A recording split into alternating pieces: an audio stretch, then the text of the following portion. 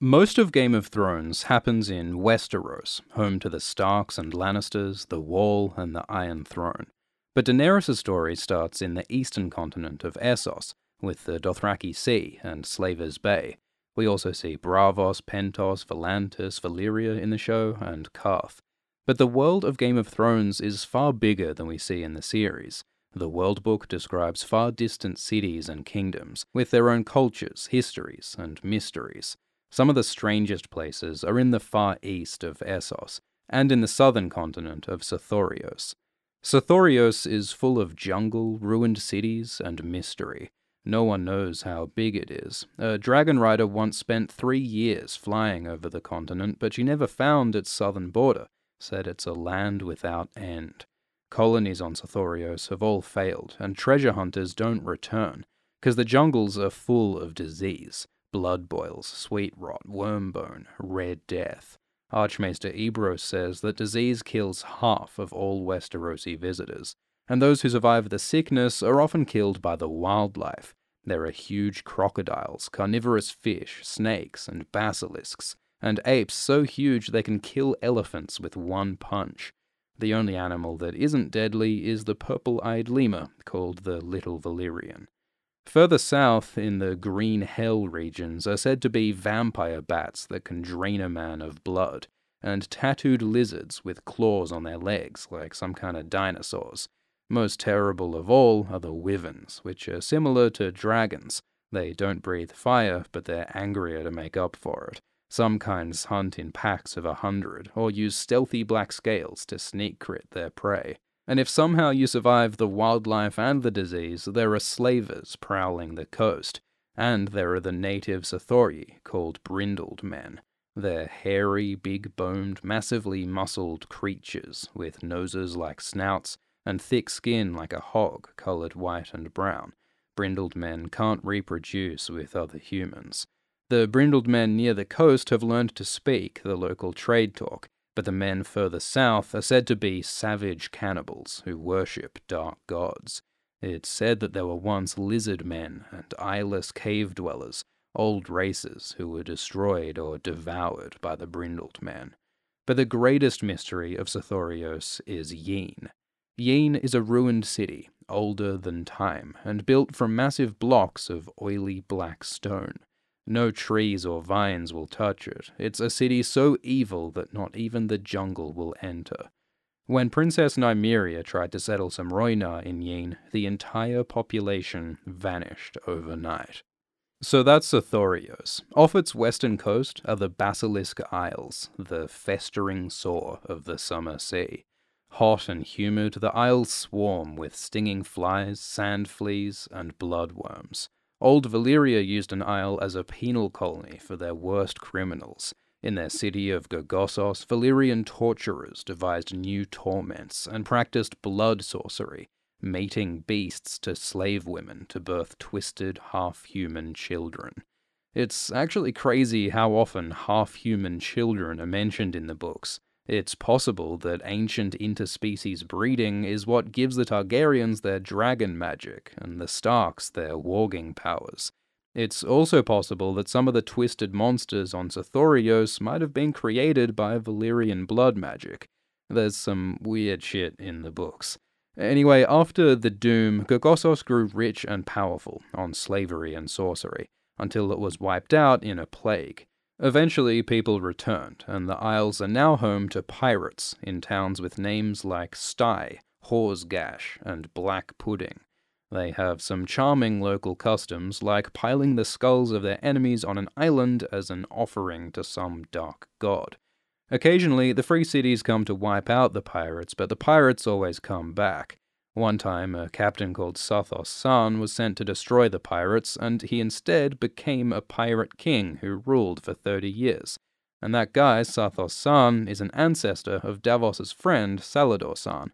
Also, in Book 5, Barristan Selmy trains a boy from the Basilisk Isles, called Tumco Lo, and Barristan says he's the best natural swordsman he's seen since Jaime Lannister, which is high praise. One of the Basilisk Isles features an ancient idol of a gigantic toad of malignant aspect. The statue is 40 feet high and carved of greasy black stone.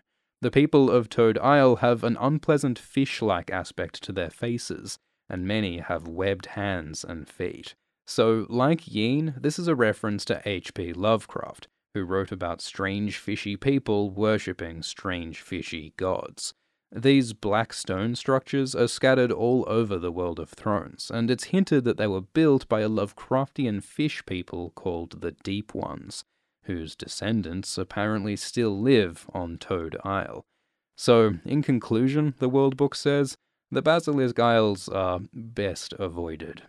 Thousands of years ago, in the grasslands of Essos, the first civilizations began. Legend says that a silver sea was ruled by fisher queens from a floating palace. There were savage, hairy men who rode to battle on unicorns, and a city of Liber where acolytes of a spider goddess warred against those of a serpent god. It's said that there was a kingdom of centaurs, who might have just actually been mounted warriors. These are all just ancient legends, but we do know there was a kingdom called Sarnor. The Sarnori called themselves tall men, and they were warriors, sorcerers, and scholars. They built cities across the grasslands, with canals, caravans, and libraries, worshipping 100 gods. Sarnori soldiers wore steel and spider silk, and rode scythed chariots, with women and men fighting together. Sarnor warred against the Carthi and the Dothraki, and even fought in Valyria's wars against Geese. The Sarnori were divided into lots of rival kingdoms, but traditionally they were ruled by a high king in a wondrous palace with 1,000 rooms. Legend says that the first high king was called Huzor Amai, which sounds like Azor Ahai, the hero who ended the long night. Many of the cultures of Essos have their own versions of this story. It's like how Noah's Ark and the Epic of Gilgamesh tell different versions of the same flood myth. Sarnor dominated the West Grasslands for thousands of years, but after the doom of Valyria, the Dothraki united and attacked Sarnor in force. City after city fell, and Sarnor was too slow and divided to fight the threat. They were broken in a final battle called the Field of Crows, and now their kingdom lies in ruins. Fewer than 20,000 tall men remain. North of Essos is a vast ocean called the Shivering Sea. It's full of fish, crabs, seals, whales, and leviathans the size of islands. Sailors also describe mermaids, and drowned spirits, and mists that can instantly freeze a whole ship. There are many reports of ice dragons, colossal beasts much bigger than regular dragons. They're made of living ice, and breathe cold instead of flame, which might explain the freezing mists. When ice dragons die, they melt, so no one can prove that they exist. In the far north is an Arctic waste where the blizzards never end. Sailors describe strange lights in the sky, which might be aurora borealis. There are also tales of Cannibal Bay, where ships enter, then are trapped when the sea freezes behind them. It's said that 1,000 ships lie entombed in Cannibal Bay, still inhabited by the children and grandchildren of their original crews, who survive by feasting on the flesh of sailors newly caught. Much of the Shivering Sea is ruled by the people of the island of Ib. The Ibonese are short, strong, and hairy, with ridged brows and massive jaws. Ibonese can sometimes reproduce with other humans, but the offspring are sterile. So, like the brindled men, the Ibonese might be another species of human, kind of like how Neanderthals lived alongside Homo sapiens in the real world for a while. The Ibonese are cunning craftsmen, hunters, and warriors who fish the Shivering Sea. Their whaling ships are renowned for their strength in weathering storms, and taking whales for bone, blubber, and oil. The island of Ib has dark forests and mountains full of bears, wolves, and mammoths. Many Ibonese live alone in these woods as foresters or miners, but others live in the main port of Ibn, in the shadow of the God King's castle, a colossal ruin that once housed 100 Ibonese kings.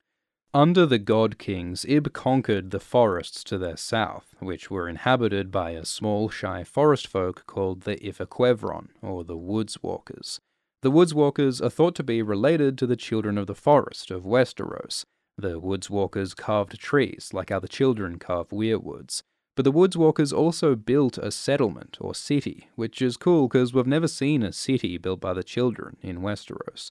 The God Kings are gone now, and Ibb's ruled by a council of nobles. But the Woodswalkers are said to still live in the deeper woods, and will bless a household that leaves offerings of leaf and stone. East of Ibb, we start getting into the really distant lands. Author George Martin warns us that we're seeing this world from the perspective of Westerosi maesters, whose information on distant places might not be accurate.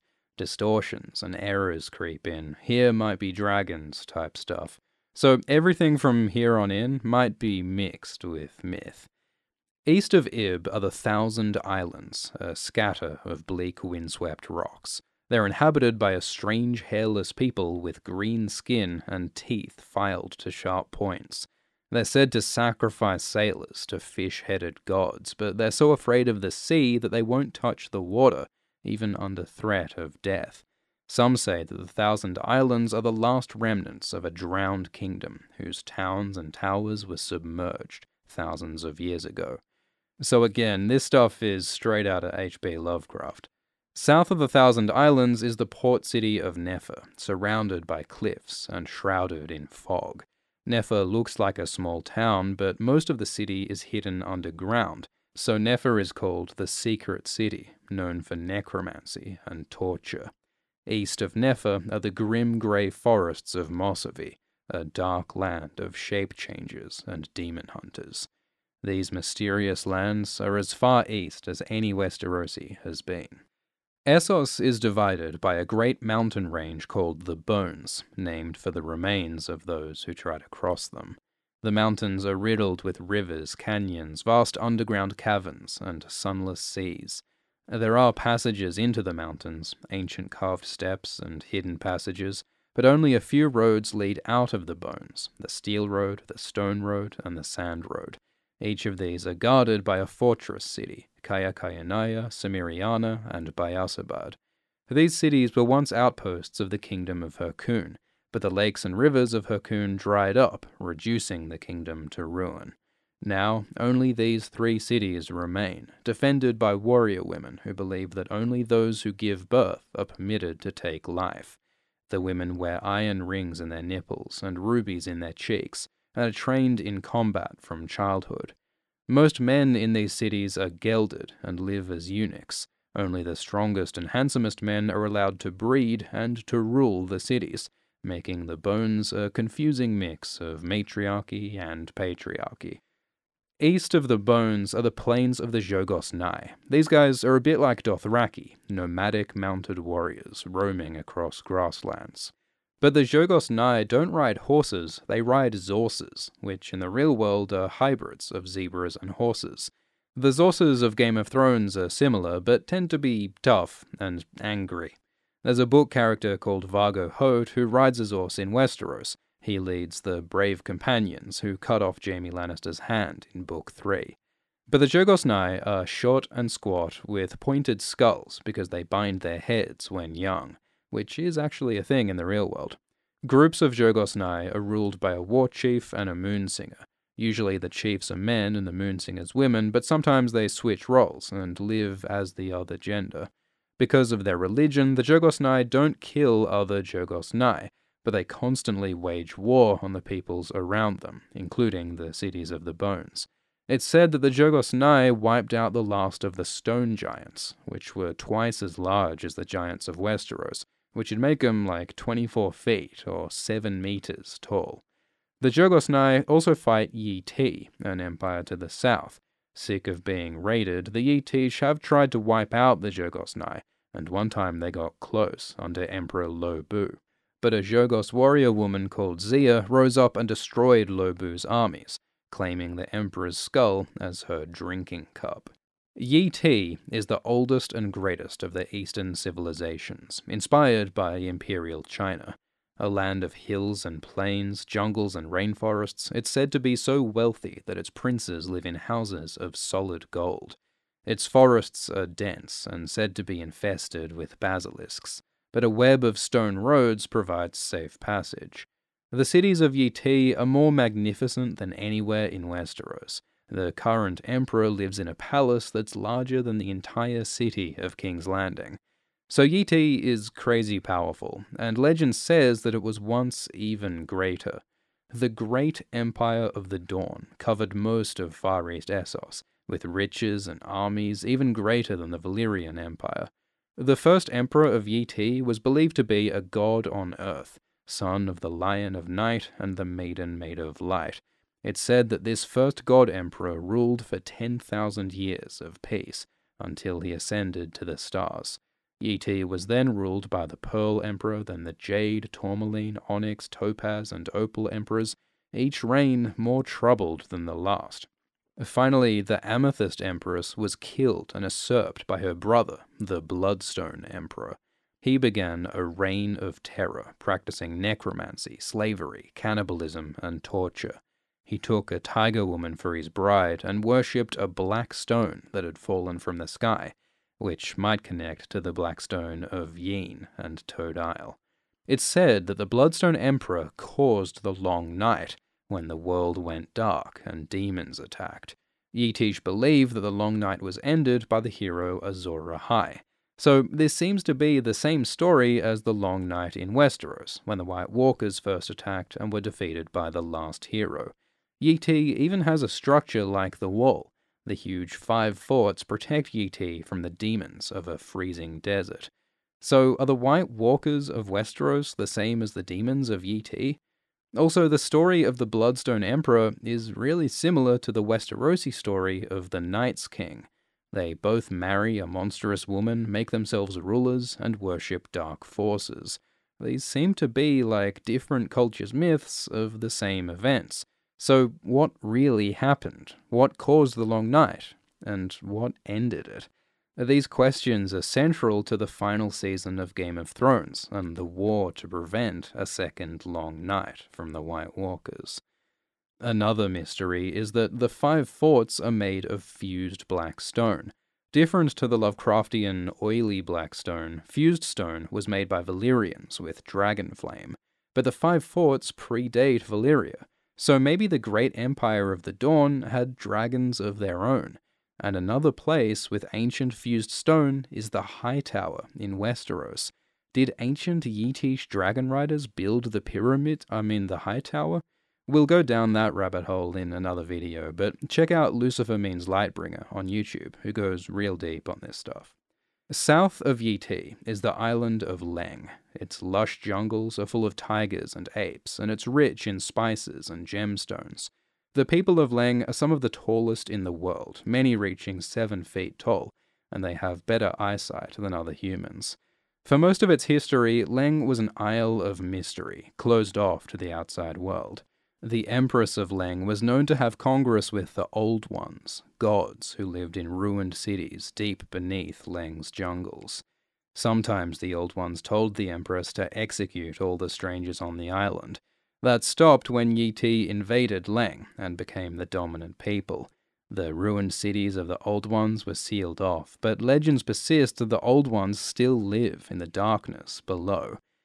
So these Old Ones are another clear reference to Lovecraft. In fact, Leng is the name of a mysterious interdimensional plateau in the Lovecraft mythos. Further to the east, there's also the city of Carcosa, ruled by a yellow emperor, and Kadath, where unspeakable rites are performed for mad gods. Author George Martin has said that he added these Lovecraft references basically just to fill out the map, along with places like the City of the Winged Men, Cities of the Bloodless Men, and Bone Town. So these places are just fun world building, probably not that important to the story. But there is one city that seems central to the world of ice and fire. Asshai is easternmost and southernmost, the end of the known world. It's a huge city, bigger than King's Landing, Old Town, Volantis, and Karth combined. And Asshai is built entirely of Lovecraftian greasy black stone, making Asshai dark and gloomy, even in the summer. Though the city is huge, the population is small. There are no crowds or noisy markets. People walk masked and veiled and alone.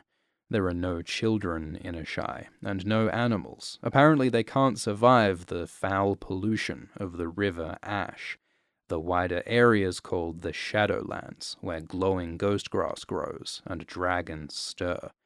Ashai is a center of dark magic, where red priests, blood mages, necromancers, and nightwalkers practice their terrible spells. Apparently, magic is stronger in Ashai, and seekers come from all over the world to learn secrets and magic. Melisandre, Quaithe, Marwan, and Miri Mazdur all study magic in Ashai. Euron Greyjoy claims to have come, and seen wonders and terrors beyond imagining. The masked Shadowbinders, like Melisandre and Quaithe, are said to be the most sinister of all the sorcerers of Ashai. They alone dare to go up the ash, deep into the Shadowlands, where there's demons and dragons and worse. In the heart of darkness lies Stygai, the city of the night, where even Shadowbinders fear to tread. So this place seems like a cosmic center of dark magic. The Heart of Darkness is like an opposite pole to the Heart of Winter in the north of Westeros. But who built Ashai, and why build a giant city out of oily black stone? One theory is that the Bloodstone Emperor built it, because he worshipped black stone, after all. Or maybe Ashai used to be normal stone, but some magical cataclysm like the Long Night transformed it. The polluted Shadowlands are like the fallout of some disaster, like the Doom of Valyria. Or maybe Ashai was built by the Lovecraftian Deep Ones, along with the cities beneath Leng and Yin and the Toadstone. All these evil places seem interconnected. The darkness of Ashai runs deep. So, the world of Game of Thrones is far bigger than Westeros. It's full of exotic creatures, ancient peoples, uncomfortable race undertones, Lovecraftian horrors, and cosmic mysteries. And these same forces of ice and fire are playing out in the final season of Game of Thrones. Much of the artwork in this video is from Unseen Westeros, an exhibition of work by 40 Game of Thrones artists. You can see the exhibition for free in Berlin in January, or you can get a beautiful art book on their Kickstarter. It's got 80 pieces depicting Westeros and beyond, many never before seen. This is all non-profit, this isn't sponsored, just a celebration of the world of Thrones and the artists who bring it to life. The Kickstarter is the only way to get the book, and it closes literally like today, so get it while you can.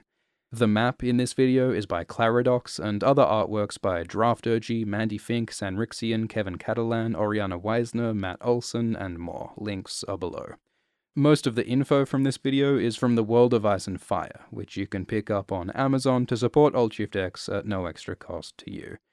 Thanks for watching. Please like and subscribe, and thanks to the patrons, including Curtis Trotter, Simon Kern, VJ Ganesh, and LVE. Cheers.